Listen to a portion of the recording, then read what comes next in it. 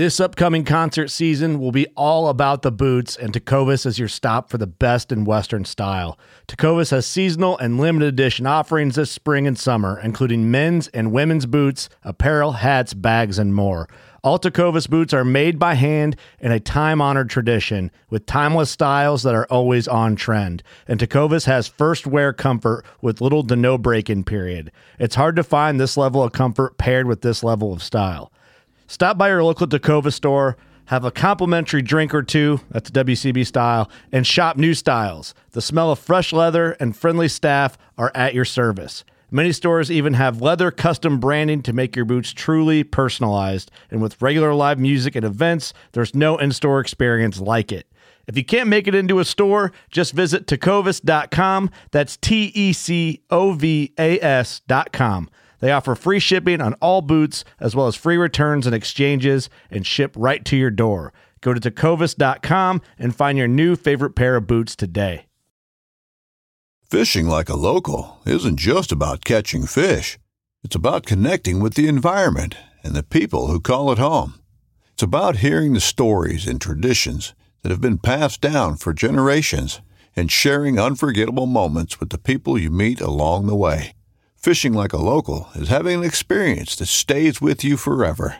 And with Fishing Booker, you can experience it too, no matter where you are.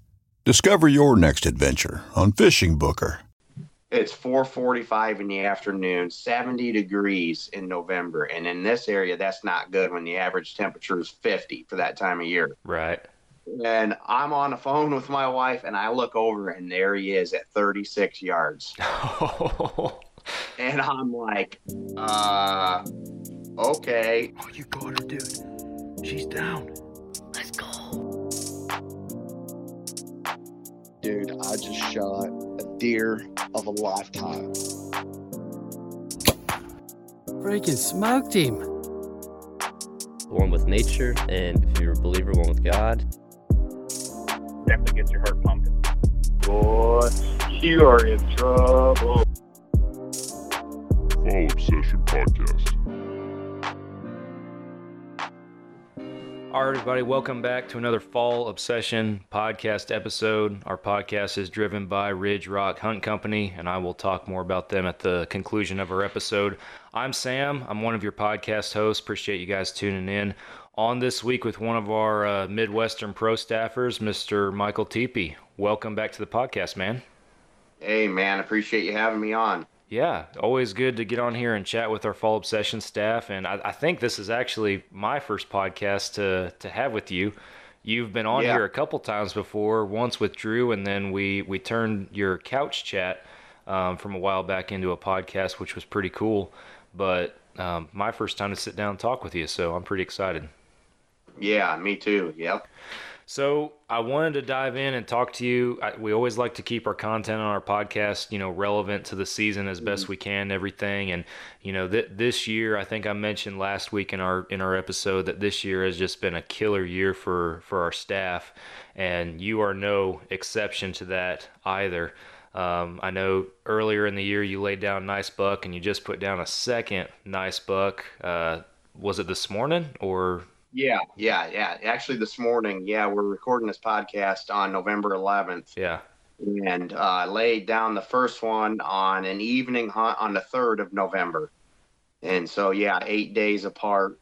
Obviously, you guys seen the video of the reduction zone doe back in the mid-September. And that was so I could actually earn my reduction zone buck tag, which is what I harvested on November 3rd. Yeah. Gotcha. So that we'll start there with that buck, because that buck, he looked very unique. He had some splits in some of his tines and everything. He was a very cool looking deer. Lots of character is what it looked like to me from the photos. Had you been watching that buck, or was it just out of the blue? Yeah, actually I had been watching that buck. I passed him up last year. There was a really nice deer that I was in there after that I had a couple years worth of experience with. Actually have one of his one of his sides of his sheds from 2020. That one side, I should remember this now. I want to say that one side was 80 some inches. Wow. He was a big one. I was guessing him at 5 at least at that time in 2020. Then I hunted him last year. Never got to lay eyes on this guy. Had daylight photos of him, but yeah, so I passed up this guy that I harvested last year, just because I was all in on that big one, and I was okay with eating a tag if that's what it meant. And as luck would have it, I didn't get an opportunity at that big one. So this one, I passed him up last year. Started running cameras on that property the first week of July this year, and wouldn't you know it, the very first card pull, this buck shows up. And at first I didn't recognize him because of, like you're saying, he has a lot of character. It was pretty easy to nickname him Muley, with those split G2s on both sides matching. It wasn't until I got a couple more pictures of him that I realized that he was the buck I passed the year before. And the only reason I knew that was because he had an injury in between his shoulder blades and his spine. And he was missing about a 10 or 12 inch circle of hide. I mean, all it was just, there was no hair whatsoever, no fur there whatsoever. It was just exposed completely. And so once I got the pictures of him this year, I'm like, that's got to be him. What other deer would that be? Right. And he grew quite a bit from last year. The year before, he was just a clean, symmetrical 8. This year, he, like I said, he put on those splits, mainframe 8, and then he also had a scoreable sticker off his right base. So he ended up with 11 scoreable points. And this deer was the biggest deer I had on the property from July 1st till I harvested him. I ran cameras. I had 4 cameras on a small reduction zone property, hoping and praying that big one from the year before made it. To my knowledge, I haven't heard anybody killing him, but that doesn't mean anything. Right. Yeah, of course. Well, certainly a very impressive deer. Now, I assume when he walked out, it's a no-brainer at this point. You're trying to get it done. So yeah, I went in there specifically to harvest that deer. Gotcha. Like I said, I had waited as long as I thought needed to be waited to find out if that other one was going to come in. Showed some of my buddies and local guys here some pictures, and they all thought I was crazy for waiting. But then I showed them what was in there last year, and they're like, okay, I get it. Yeah. But yeah, so I went in there specifically for him. I should have had that buck on camera. That should have been a filmed hunt. Try to make a long story short, I had the camera arms set up and everything ready to go. Got in there, 3.5 hours before dark, and I got an email from the insurance company, and we're going through new insurance. And so they say, hey, can you call? So I'm using my phone this year to record the videos, especially with bow hunting. It's so up close and personal. Right. You don't need that great zoom. And so I make some phone calls, end up calling my wife, asking her to look for some documentation so we can give it to the insurance company. And wouldn't you know it, my wife's sitting there telling me about her day. It's 4:45 in the afternoon, 70 degrees in November. And in this area, that's not good when the average temperature is 50 for that time of year. Right. And I'm on the phone with my wife, and I look over, and there he is at 36 yards. And I'm like, okay. And I literally don't even tell my wife. She's still on the phone talking. I put the phone in my pocket. I've been in the stand since 4. My release is not even on. Oh, man. I dig into my coat pocket, pull my release out, put my release on. It's the kind that you have to push in and twist Yeah. to get it to tighten on. And I put that thing on as fast as I put that thing on there so fast. Now, granted, there was some wind blowing all the oak leaves around in the tree I was in, so he never heard me. But I mean, from the time I put my phone in the pocket until the time that sucker had an arrow in him, I'm thinking maybe 1 minute. Yeah, it happens fast. Yeah. And I mean, I got on him as soon as possible, got the release on, hit him with the rangefinder. He was sitting there at 36 yards behind a branch, and he steps out into my food plot. And if you watch the reduction zone doe hunt, you'll see the food plot that I'm talking about. Steps into the food plot, and I range him at 32 yards. I come to full draw. He steps towards me and quarters to me just a hair. I ended up center punching him right on the outside of the shoulder blade, hit both lungs, top of the heart, and he made it maybe 100 yards. Wow. And I got a really cool picture on my cell camera of him standing in the food plot and me in the background in the tree facing him with my bow in my hand. That's awesome. So yeah, it turned out awesome. I mean, I couldn't believe he came out that early. Yeah. I was like, oh my gosh, he is out here this early. I was trying to contemplate in that 1 minute from putting my phone up to shooting him.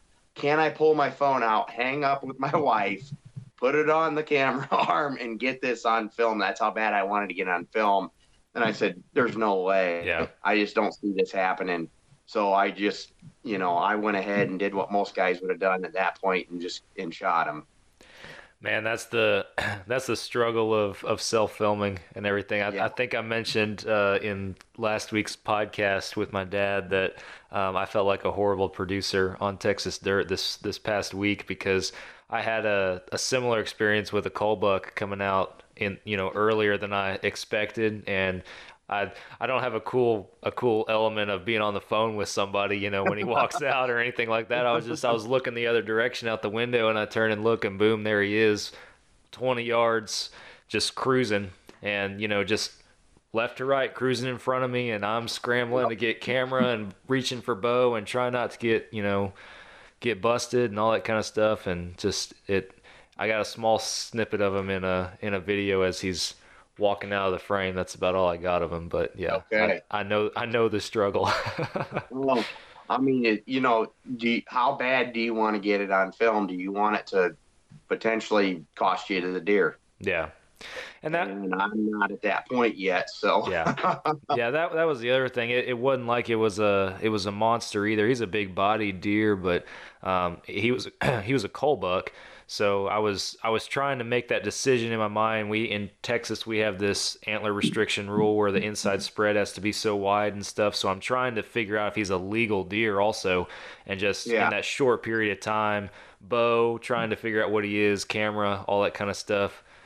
I got a small snippet of video to show for it, and that's about it. So, Jeez, yeah. But I know the feeling. So It all happens fast for you. Yep. Buck runs 100 yards. Is it just like, are you just sitting back like, what just happened at this point?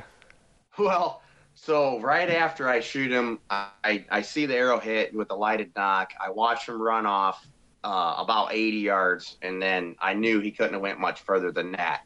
And I pulled my phone out of my pocket, and my wife is still telling me. Because see, as any husband out there knows, you make the fatal mistake when you ask your wife, well, what did the kids do today to make you so upset? Because that's not a 30-second conversation. Nope, it is not. It's as long as you'll allow it to last, basically. And so I pull my phone out, and I'm like, honey, I just shot a big buck. And I'm jacked up. I'm super jacked up. And she's like, no, you didn't. No way. No, you didn't. I'm like, yeah, I did. I literally just put my phone in the pocket and just shot this buck. And it was just, that was awesome. And that's when you start sending the text messages out and the phone calls. And, for me, the last 10 years of my, hunting career, I've been fortunate enough, knock on wood, that I've been able to keep the buck fever in check before the shot. It's after the shot that I get tore up. Yep. And where it was the first 10 or 15 years of my hunting career was the exact opposite. Getting all tore up before you get the shot. Most of the time you don't end up getting the deer then because you screw it up. But yeah, that's what I live for as a whitetail hunter, is those moments after that adrenaline rush. I don't know how you could ever duplicate that doing anything else in life, at least not me. It never gets old.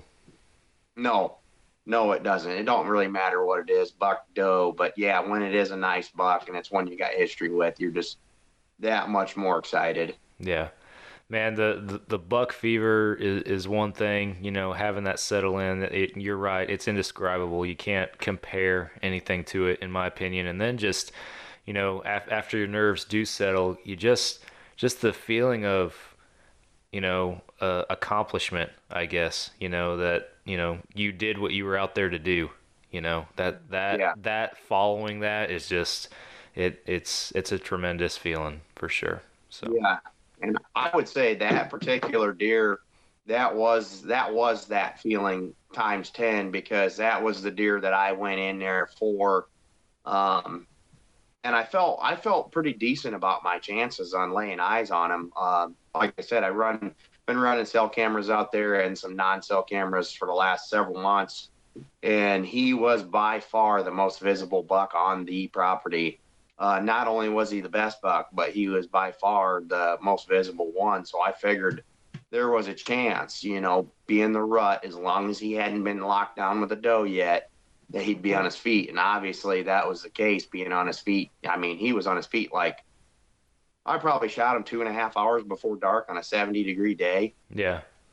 I mean, I tell guys all the time, don't overthink it. You know, I've overthought it before. Oh, it's hot out, it's windy out. If it's the rut and you can find time to get in a tree, get in a tree, because you never know when that guy's going to be going from a doe to another doe, or still looking for his first doe, depending on what stage you are in the rut. And man, they don't care. They've been waiting 11 months out of the year for that. Yep. You know, you think they're going to care if it's a little warm out? Yeah, exactly. So y'all started seeing rut activity very beginning of November then. Before here in southern Michigan, northern Indiana, where I've done the majority of my hunting, I usually look for the 2 days before Halloween, that 28th, 29th of October. That's when it can really get fired up. I actually had a hunt behind my house this year on the 29th of October. Had a perfect east wind, which we don't get a lot of east winds. And I mean, I had a top 5 hunt of my life when I didn't actually kill a buck. I saw 14 slick heads and 4 bucks, 2 shooters on 8.5 acres. Wow. Here in southern Michigan. I mean, it don't get no better than that. Yeah. And I mean, I didn't get a chance to harvest one, but man, I watched between the 4 bucks, I seen 2 of them chasing does. One of them was tending to a doe. One of the shooters was, and I watched 8 scrapes be made and 1 rub. Wow. That's incredible. So, I mean, about that time of year around here, especially with a cold front coming in, it's on fire. You better be in the woods from, you know, for me, I like I said, about 28th, 29th of October, from there until, I would say Thanksgiving, but really more importantly until about the 15th of November here, when the gun opener in Michigan. If you can get in a tree, you got to get in the tree. Wow. That's awesome. Yeah, I would love for our rut to be that early, but we're still waiting for it down here. So yeah, you got what, December probably before the rut really gets fired up? Typically mid-November, and my dad and I were out there this last week, and it was warm, which made for a long 5 days of hunting. But we talked to some other guys in the area. Like, we went into town one afternoon to get some supplies and stuff, and just at the Walmart there was just this other random guy that just started talking to us because we were wearing camo, and he was talking about how he was seeing rut activity, and just some conversations like that made it seem like it was about to kick in. We never witnessed any ourselves. Starting today actually is when the cold front hit and the weather really turned, so I'm excited to see what my spy points send these next couple days, because I imagine we're going to start seeing some rut activity here. Normally we get a mid-November rut, and then a second rut kind of early December. It seems like what we normally see down here. So yeah, I would say about the first week in December is usually when we'll see secondary rut here in the Midwest from those unbred does from that first phase. Yeah. I just think there's too many of them going in the heat at once. You know, they can't all be bred. Yeah. We're seeing more does this year, so hopefully that's the case for us. Because last year it was very strange. We were very buck heavy last year, and like with young deer. So I'd never seen a property quite like it with that many young bucks on it. But this year we definitely have more does on the place, so that's encouraging from a management standpoint, in my opinion. So Yeah. Well, and if you don't, you got to have some does to bring them guys in when it's time. yeah, exactly. Yeah, I'm trying to hold back on my mature buck tag at least until this first rut comes through, before I slap my tag on a more of a Cole style mature buck, I guess you could say, because like there's this one that I'd kill either way. He's only a 6-point, but he's got about 20-inch inside spread. He's a stud little 6-point, and I'd love to shoot that thing just cause. But needless to say, last year the rut brought in some deer that we hadn't seen before, and I'm hoping that it does that again this year. So I'm trying to be patient and wait for that at least. So. Yeah, I mean, it sounds like, at least in your area, the best is yet to come. Yeah. So you kind of hate to burn your tag up, and then your spy points start going off, and you're like, oh man. Yep, exactly. I've been there before. It's been years, but I've been there. You're like, oh crap. Yep. I should have held out, but I mean, to each their own. Yeah, for sure. So first buck tags punch, but then take us all the way as recent as this morning on the day that we're recording here, and you notched another buck tag. Tell us a little bit about that hunt and that experience. Yeah. Well, a little backstory here. So I own my own company. I own a lawn care company, and so I can maneuver my schedule around somewhat there. Yeah. And right now we're into the leaf cleanup season, and it's pretty hectic because it's basically right during prime time and everybody wants their leaves cleaned up. But I have been maneuvering my schedule around a little bit more this year than in past years. And I've just been focusing really hard on the morning hunts here in the Midwest. Like I said, you get into that time frame of the end of October, first 2 weeks of November. And I notice personally anyways, the morning activity is considerably better from a buck standpoint, just being on their feet for more hours during the day in the morning, cruising, trying to find that doe in the morning. And so since the 29th of October, I've only missed 3 morning hunts. And one of them was because it was super hot and windy. The other 2 was because of work. And, you get to that grind where it's just every single day you're getting up, that alarm clock's going off. And after a while of not seeing anything, you start second guessing, was this the right idea to get up today and go hunting when, I could be at work making money. And same thing happened this morning. That alarm went off, and I almost slept in. I tried talking myself into sleep, man. And I just said, nope, just get out there. You just never know. And I went into a property here. This tag was actually in Michigan. And went into a property that I just got access to last year in December. And so this property is new to me. I'm learning on the fly. And I've been hunting the north side of the woods all, on and off so far this year. I think I've spent 5 sits on the north side of the woods. Well, I went 2 days ago and checked my camera on the south side of the woods. And lo and behold, I have had 2 different shooters in there in daylight within the last few days. And I thought, okay, I'm going to go into that south side of the woods because I got the right wind for it. And sure enough, I get in there this morning, actually bumped one out getting in, which that always, sucks when you got one blowing at you walking in. But got in there early, and we had a bright full moon condition here. And about 30 minutes before daylight, I see a couple deer come from across the road from the south. Pull the binos up. Turns out to be a couple of yearling bucks, and they're playing with each other, sparring. Well, I'm watching them for about 10 minutes, and all of a sudden they perk up, and they're looking across the road but closer to me. And I pull the binos up, and at this point, it's about 20 minutes before legal light. And sure enough, I see pretty good sized body. I'm like, okay, that looks like that could be a nice buck. Well, the 2 small bucks go over and try and check this doe out that he's got, and he runs them off. And immediately I'm like, okay, it's got to be a buck. but it's just dark enough I can't see good enough. But I can tell by his behavior it's got to be a buck. So he runs these two small bucks on and off for about 15 minutes, finally runs these bucks off. And in the meantime, it's getting lighter, and I finally get a chance to look at him, and I'm like, okay, yeah, this is a definite shooter. If I get an opportunity at this deer, I'm definitely going to take it. And finally, 5 minutes before the legal shooting light, the doe starts coming across the field about 200 yards away, starts coming right for the tree, gets to about 150 yards, and I'm like, okay, this may happen. I grab my bow. I start ranging possible spots where I can get a shot.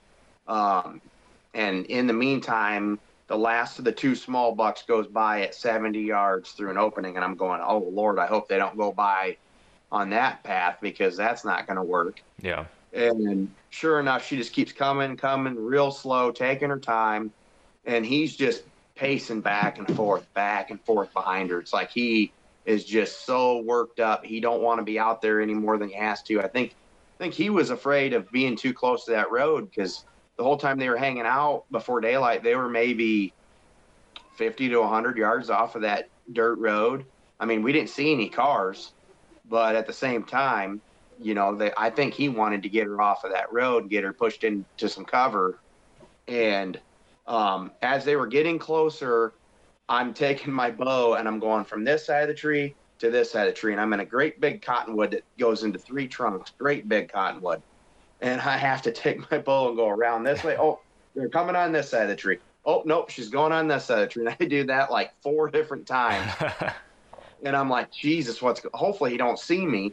And finally, she's coming right at the tree and she turns and goes on what would have been my right side of the tree. So I move again. And she starts cutting. I'm like, this is the worst case scenario. If they would have went down the other side of the tree, I'm going to get multiple shot opportunities and most likely close shot opportunities. Well, lo and behold, she turns. Well, my neighbors to the west of me there have standing corn. And I'm like, you know what? They're going to be going into that corn.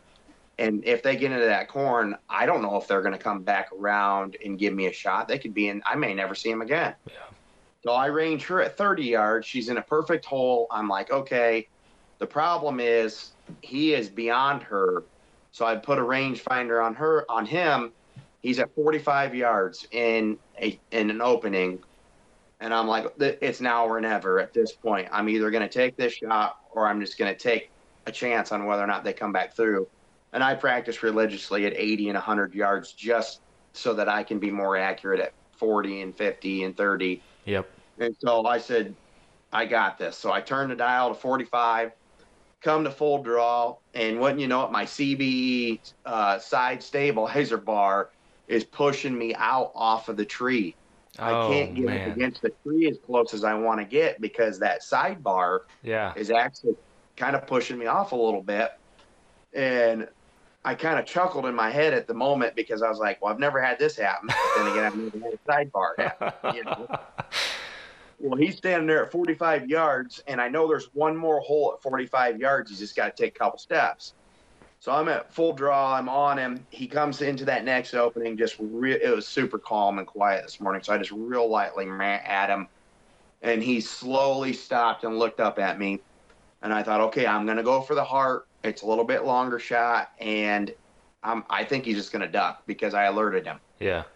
So I aim bottom third for the heart, and I shoot, and I never see him duck, and it just sounds like I hit a tree. Just pow, and he hits the ground right then. No kidding. Hits the ground, gets up, and starts trying to run off for about 10 yards, and I notice his opposite leg is broke. And I'm thinking, well, I didn't shoot him on that side. And I'm like, holy crap, that went through the one side and broke his opposite leg at 45 yards. And this dude ended up bulldozing himself to go up 90 yards from where I shot him and expired. Wow. I mean, his front left leg just gave out because it was broke. And I hit him in the front right leg down in the bottom third below the shoulder blade itself. And I was so impressed at 45 yards to have that just blow right through there and just break that opposite leg like that. And it ended up slicing the top of his heart and hitting both lungs. Holy cow. Wow. Yeah, it was, I mean, I couldn't ask for a better shot, but he didn't even duck on me. I thought, oh man, he's going to duck for sure. And nope, he didn't duck at all. Wow. So I have to ask, after hearing that, what kind of arrow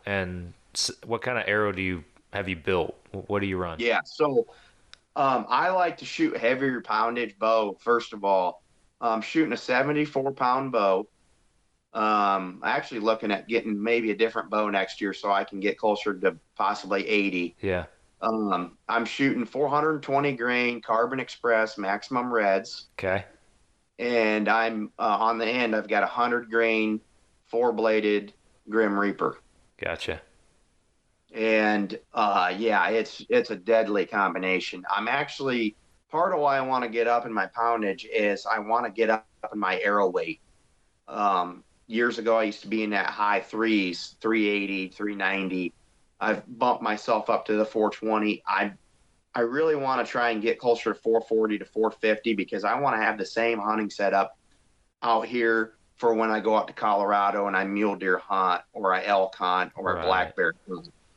And so that's, honestly, for whitetail around here, I don't need a heavier arrow, but I don't want to change setups either. Yeah.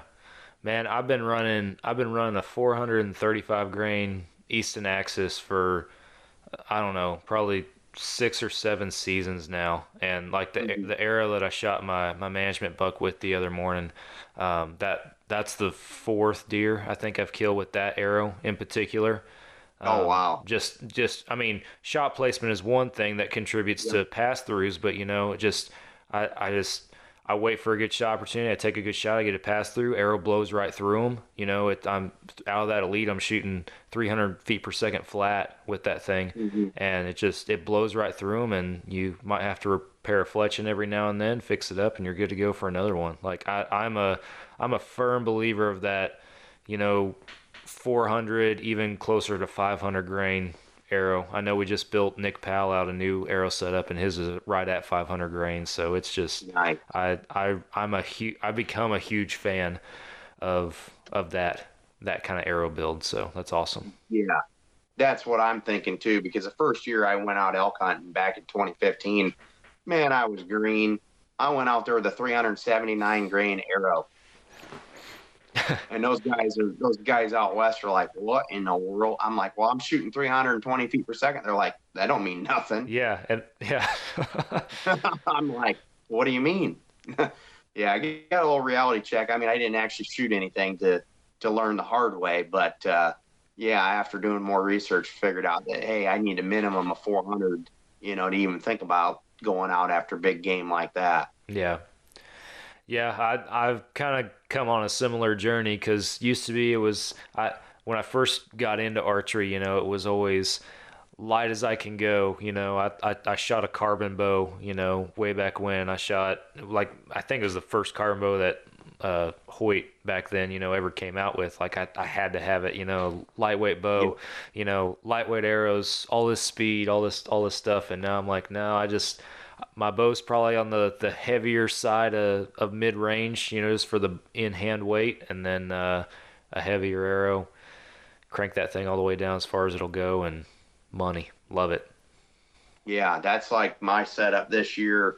As you well know, I bought that CBE front and side rear stabilizer kit, and I've never ran a back bar.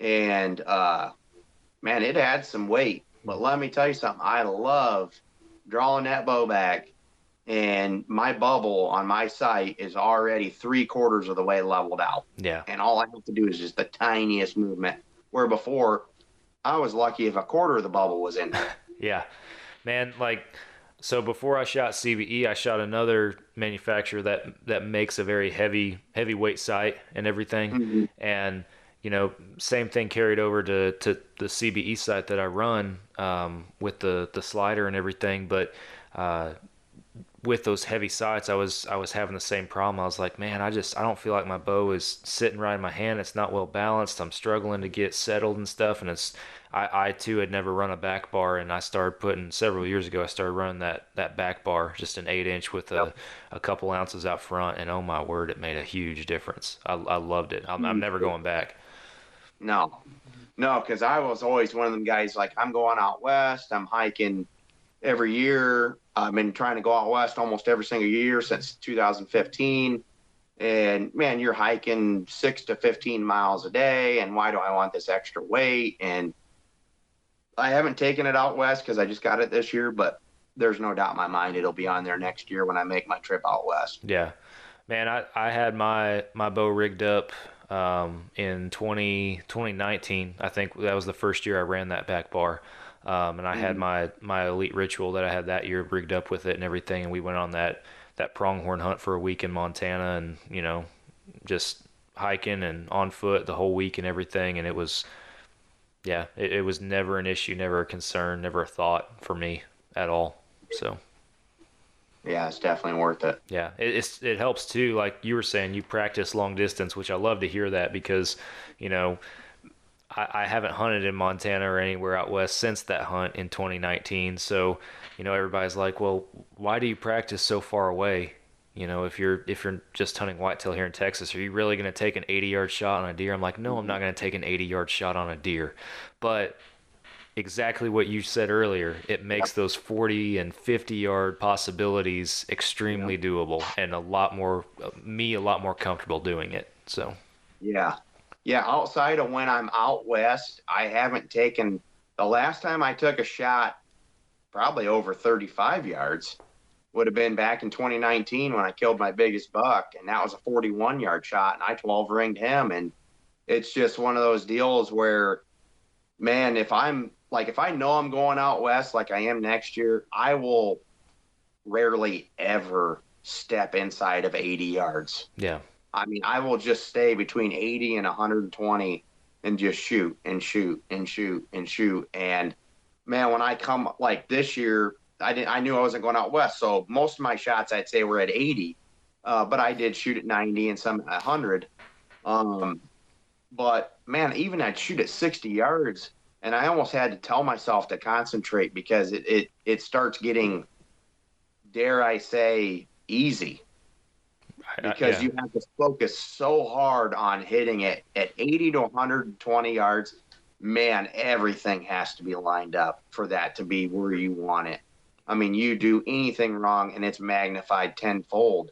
And man, when I'd move up anything inside of 60, it's like I'd have to actually kind of remind myself to go through all my steps and make sure before I'd squeeze the trigger, because it almost just felt easy, like back in the day when I would shoot out to 60 and then 20 and 30 felt easy. Right. Yeah, no, exact same thing. I'll shoot 20 or 30, you know, to either warm up or, you know, just kind of get back in the hang of things. But then I definitely try to stretch out and just challenge myself, you know, not from a, you know, I don't want to sound like it's coming from an arrogance or a pride standpoint or anything like that, but just I want to be the best I can be with a bow in my hand, especially since I, for the most part, exclusively bow hunt. So, you know, I want to make sure that when I take these 20 and 30-yard shots on animals, that there is no room for error. There's no doubt in my mind that I can make that shot, you know, and that's, you know, shooting out that far makes that possible. And then it also prepares you for out west. So yeah, no, if I hadn't been practicing this year at the distances that I had, there's no way I'd have had the confidence to turn that dial to 45 this morning. You know, I'm shooting a single pin sight, you know, and dial it down to the exact yardage. And if I hadn't been practicing, there's no way I would have never even thought about taking that shot. And instead it was just like, well, this is the shot. This is the shot that I've got. It's within my killing distance, and, you know, and it worked out, and I smoked him, hit him right where I was aiming. But yeah, at the same time, I don't strive to take 45-yard shots at white-tailed deer, by no means. No, it was a situation, the opportunity purely. So, and good on you, man. And I must say with that buck too, I love deer with character. I love the splits, like your first deer this year and everything. But, and this is just me personally, I love just clean 8s and 10s. Like that is my bread and butter. If I had to draw on a piece of paper my dream deer, it would be a clean 8 or a clean 10 probably. And I saw your picture this morning of that buck, and I was like, oh my word, that is. Yeah. I was far more excited for you, for that buck than I was even your first one. Probably too because it was your second mature deer in a short period of time too. So that's very rewarding. But. And he's actually bigger than the first one. He's actually bigger antlered and bigger bodied. Awesome. He looked bigger bodied. I was trying to compare. Yeah, he is bigger, and he had all that. He's got all that bark just tore up in his bases where he's been rubbing. Some of it was still green, like he just rubbed this morning. And I love that. I love that, man. That was just, I'm new to fall obsession, obviously, as of this year. And last year, I know I said a little bit about it in the post that I did on my first buck. Last year, I didn't kill a buck. And it was, it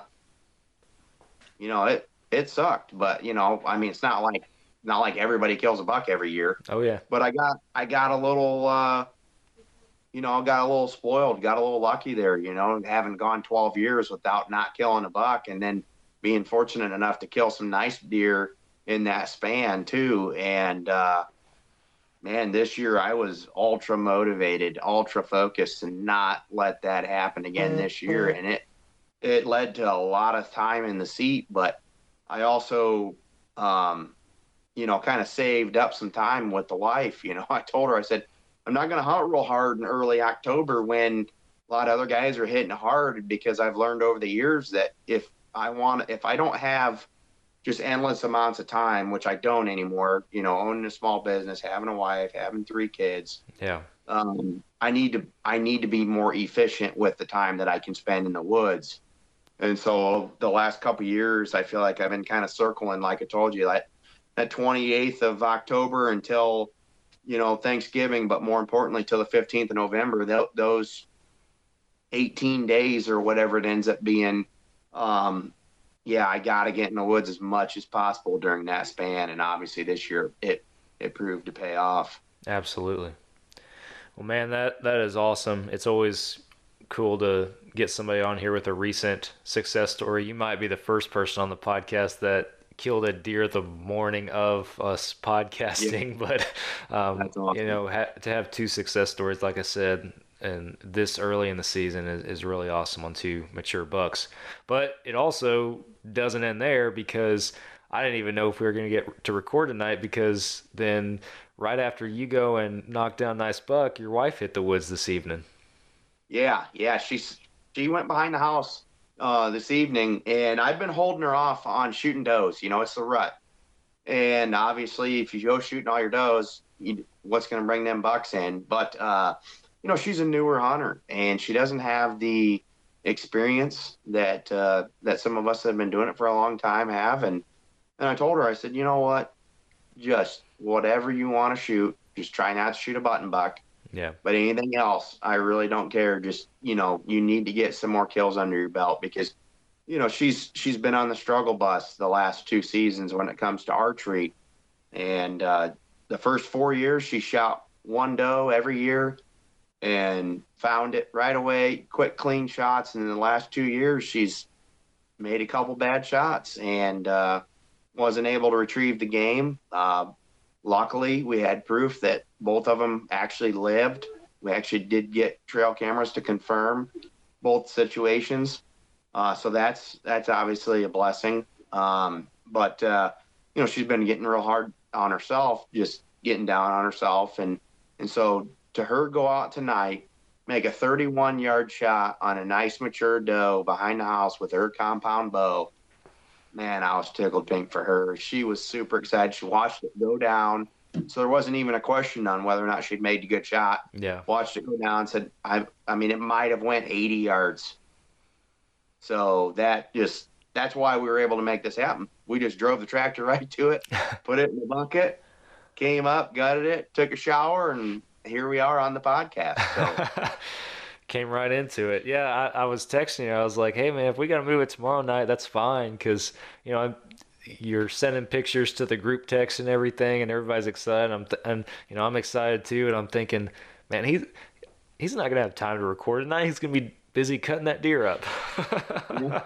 Yeah, I got a butcher shop in my own garage. And so I've got everything I need to butcher. Yeah. So my buck is already skinned, quartered, and hung in a cooler. I got a cooler big enough that you could get at least 2, maybe 3 deer in there. Awesome. And so once we're done with this podcast, we'll get that one skinned, quartered, and in that cooler. Perfect. Yeah, this is my first year, just 100% every deer with everything, doing all of my own processing and everything. So I'm new stepping into that. I don't have a cooler that you can hang deer in, so I have to be a little. What's that? You can't hang like a full deer. You have to quarter it. Yeah. Well, I don't have. Man, this thing's worth it. Yeah, I don't have that luxury just yet, so I have to make do with what I got and be a little quicker on the draw. But it's a humbling yet rewarding experience doing your own processing and everything, and I'm enjoying learning that for sure. So well, the prices in this area have doubled. Well, I mean everything's doubled. Let's be honest, but the prices on whitetail processing here in our area has doubled.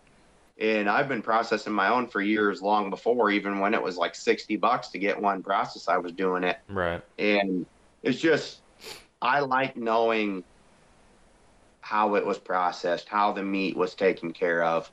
And it just makes me feel a little better when I'm able to harvest that deer and put it all the way onto the table. And I know every single step that went into that. Yeah. Yeah, I agree, and that's definitely what I'm discovering and learning. That was a factor for us was the cost, because before I had my career that I have now as a firefighter, I worked at we have an archery shop and wild game processor down here that we're partnered with called Cinnamon Creek, and really good folks, and I worked there in both the archery shop and then later on the wild game processor. So I was very comfortable taking my deer there, and I know that they do good work and do a good job, but just the cost and everything was the big driving factor for us this year. My wife and I were like, you know what, this is where we're going to try to save some money this fall, and we're going to bite the bullet and do it all ourselves finally, like we've been talking about doing for years. So we finally committed to it, and it's made for some long evenings, but I don't mind. Yeah. It's all right.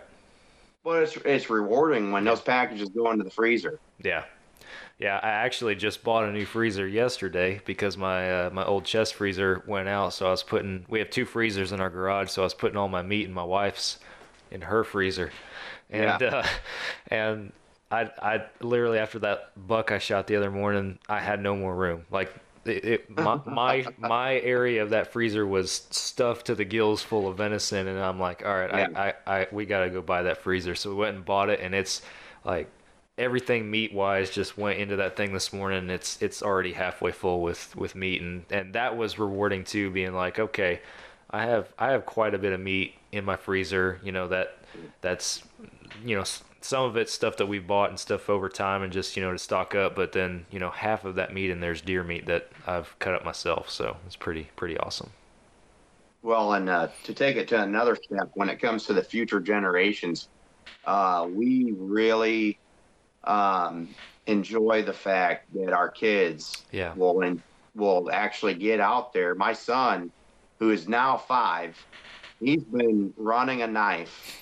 An actual knife, not a butter knife, an actual knife since he was 3, helping me process deer. Wow. And even our oldest daughter that's 8, she will come out from time to time and help run a knife or the grinder or the vacuum sealer. Or a lot of times what she'll do is she'll help her mom when she cans a whole bunch of meat. Mm. So it's just, man, it's like bringing this whole thing full circle. You put all this work into the off season, and you're doing everything you can to be successful in the fall. And then when you are successful, then you're including the kids. And we had the kids out there this morning helping me retrieve my my buck, even though I watched it go down, you know. Heck, Yeah. our oldest was 5 minutes late to school because she wanted to come see it. But who cares about those 5 minutes? You know, that was way more important. Yeah. And then, you know, tonight the wife shoots that doe, man. I got the kids ready. She told me. I started getting them all bundled up. It's only in the 40s here now. We're getting another cold front coming in, and she jumps on the quad. I jump on the tractor and take the whole family back with the lights and get the pictures. I mean, I couldn't draw up a better life for what I want than what we're currently living here. And we're just blessed, man. Just so blessed. Yeah. No, I couldn't agree more, man. Being able to include family in it and everything, that's very important, very special for sure. Like, I know, what was it? I guess it was 2 evenings ago now, maybe. Trying to remember what day it is. 2 evenings ago, I think, that I was processing that deer, and my son, who's 4, was out there, and he was asking me all sorts of questions, and he just sat there at the table in a chair. I might need to wait one more year before I give him a knife. but he was just sitting there for a very long time, just, you know, watching me, asking questions, asking about the meat, asking what I was doing. He was very, very interested. He's very interested in hunting and everything already at his age. So it's awesome to see that coming along. So yeah, and that's where it's got to start, man. He's interested. That's all that matters, you know. I mean, that feels so good as a dad, having your son or your daughter interested in what you are passionate about. And, you know, I mean, it doesn't necessarily mean they're going to be an avid hunter like you one day, but it's a good start. Yeah, absolutely. No, good friend of mine named Chester Barnes, he always he always said it a very, very good way. He said, my kids, when they grow up, he said, they might never choose to hunt. And if they don't, that's fine. He goes, but I'm going to make sure that they know how. And I thought about that. I was like, man, that's a really good way to put it. The passion will come along as it may, but at least they will know how to do it. So yeah, because my boy, he's our middle child. We got an 8, a 5, and a 2, and he has been very interested for a couple years now, and he's tagged along with me for a handful of hunts. He's actually been along for 2 successful doe harvests. And man, he gets fired up, and I feel pretty confident that he's going to want to hunt. But our oldest daughter, she is actually starting to show some interest now.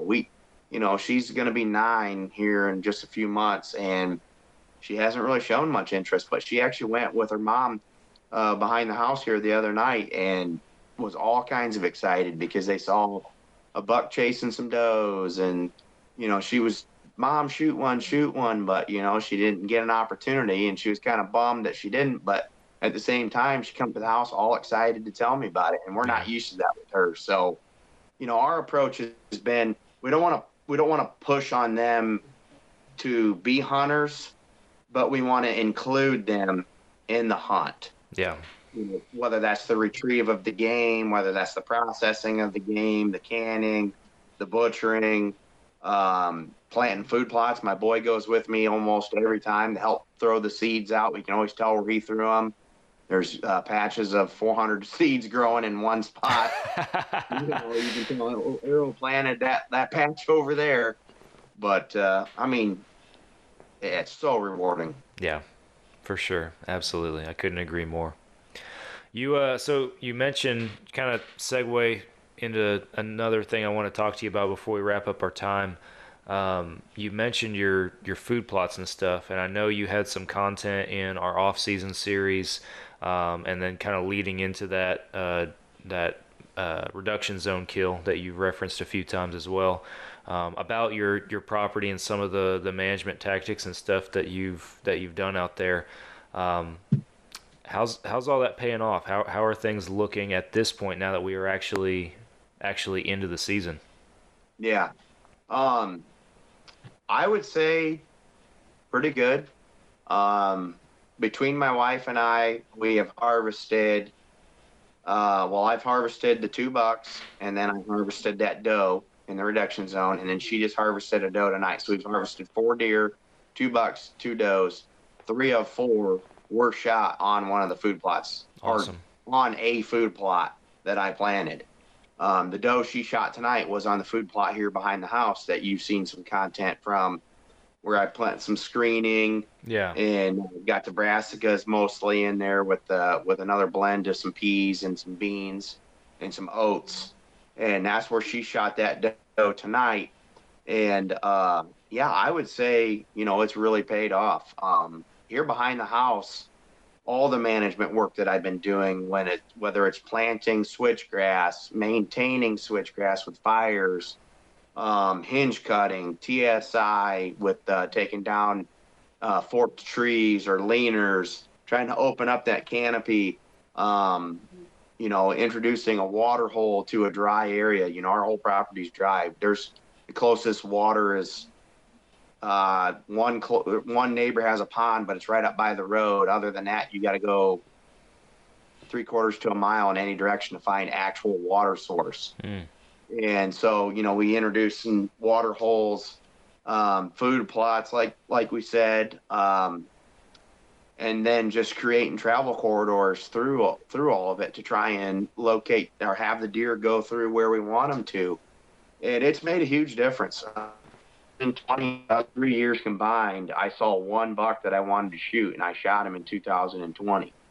Now this year I've already seen 2 with my own eyes, and I have as many as 5 on camera that are big enough that I'd like to harvest. And I didn't have a single buck last year that I wanted to harvest. And, I'd like to think that some of it has to do with all this hard work that we're putting in. Yeah, for sure.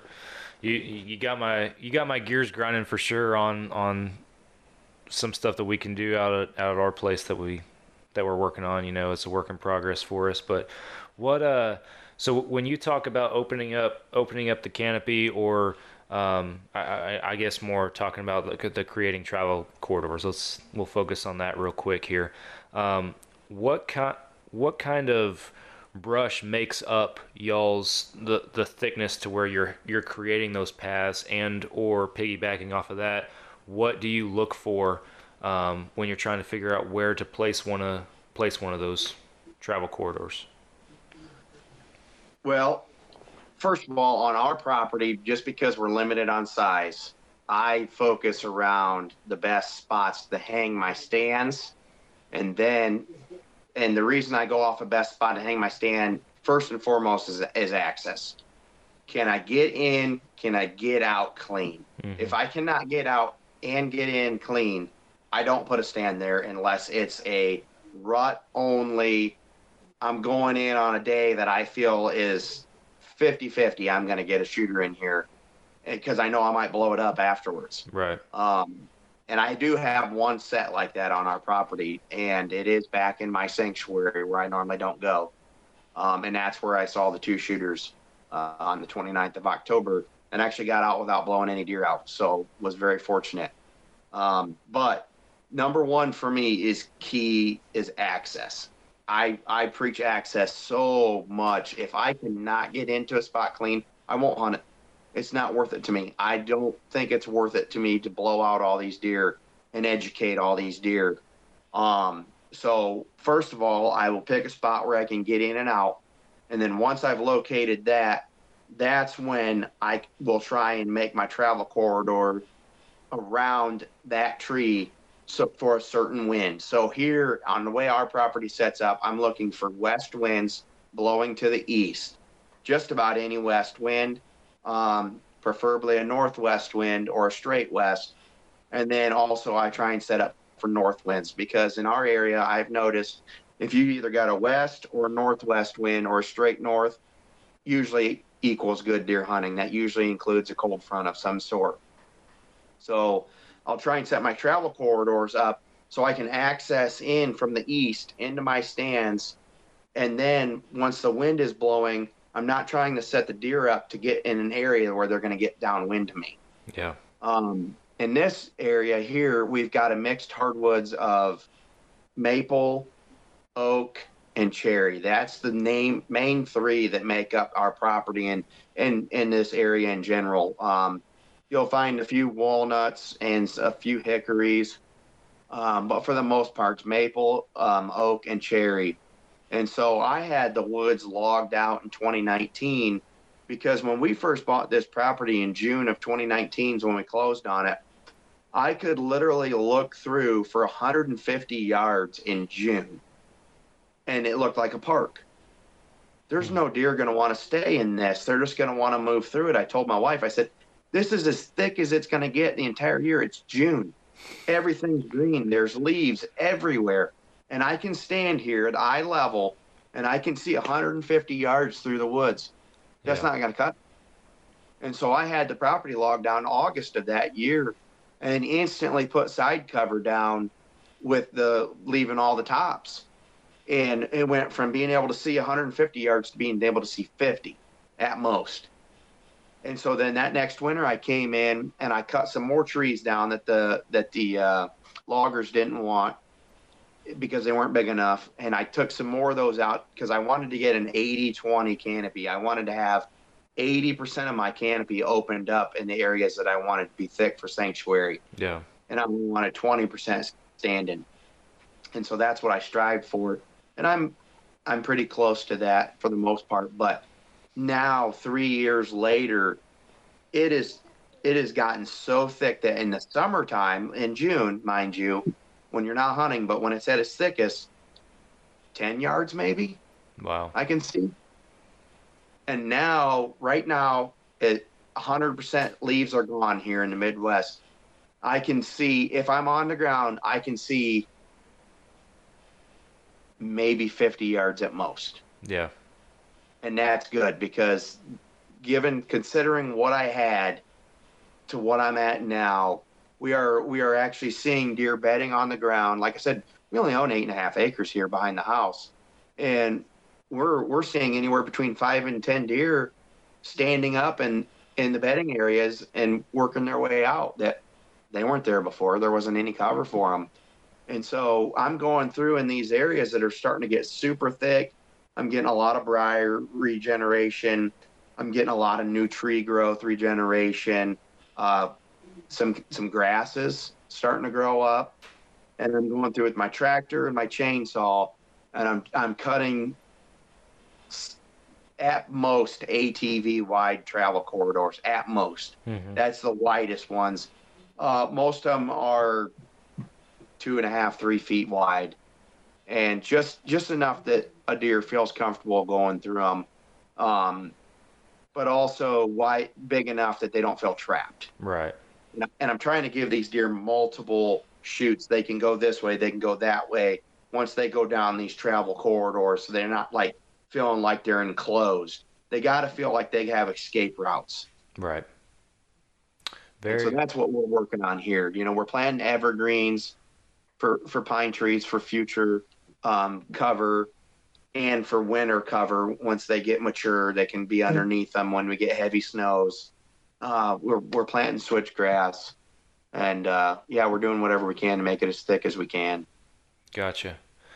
Very interesting. Yeah, I'm always curious, always to ask whether it's on the podcast or just in conversation what other folks are doing, because I feel like I'm always taking bits and pieces of, our environment down here obviously is different than yours, but I try to take bits and pieces from what these other folks are doing, because we're on a long-term property, year 2 of a long-term property down here, and we're trying to make it better every season, obviously. So always curious to learn in that standpoint. So, well, and I would say, I know you spoke earlier this year. I remember having a conversation with you about food plotting there in Texas and the droughts that you guys had.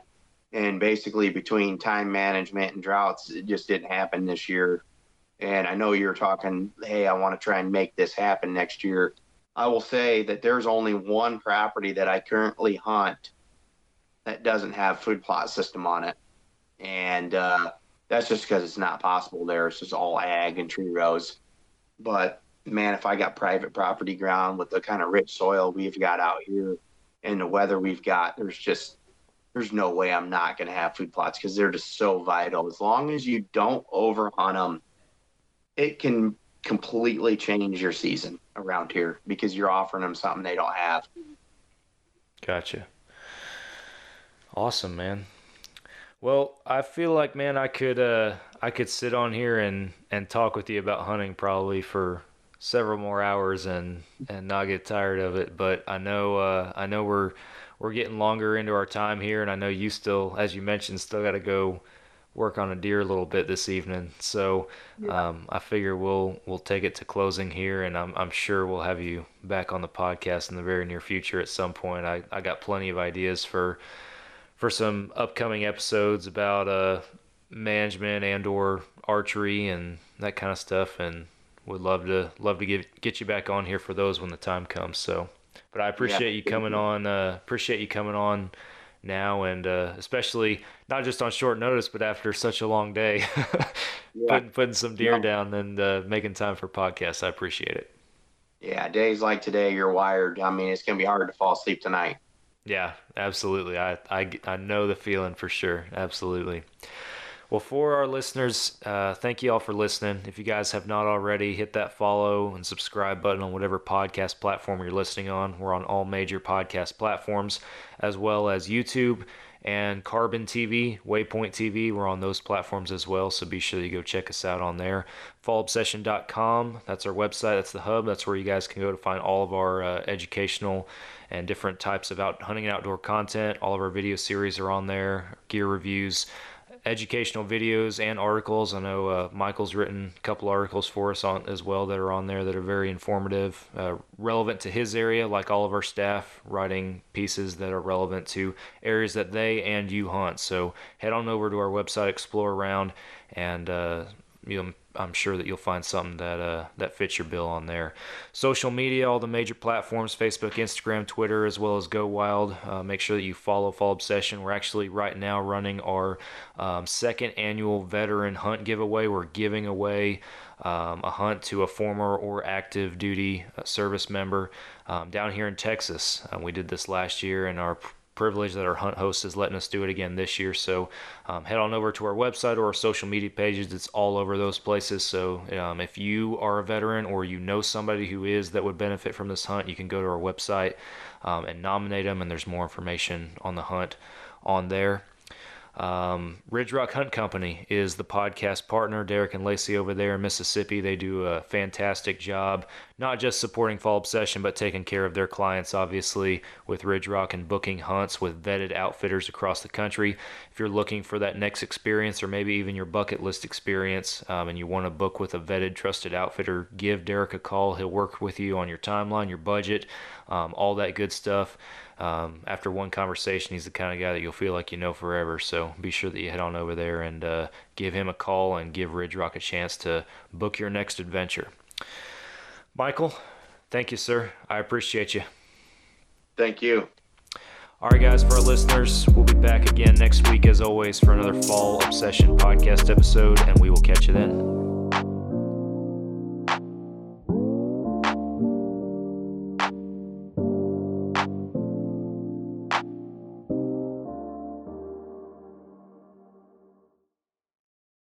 Think, with 4 of us spread out on a tiny island, that the task of tagging a whitetail would not be a big thing. But, as I've learned, no matter where I've been, whitetails can be damn tricky. Pursuing wild game in wild places. Tune in to Hunt Stand Presents Saturdays at 8:30 p.m. Eastern. Waypoint TV, the destination for outdoor entertainment.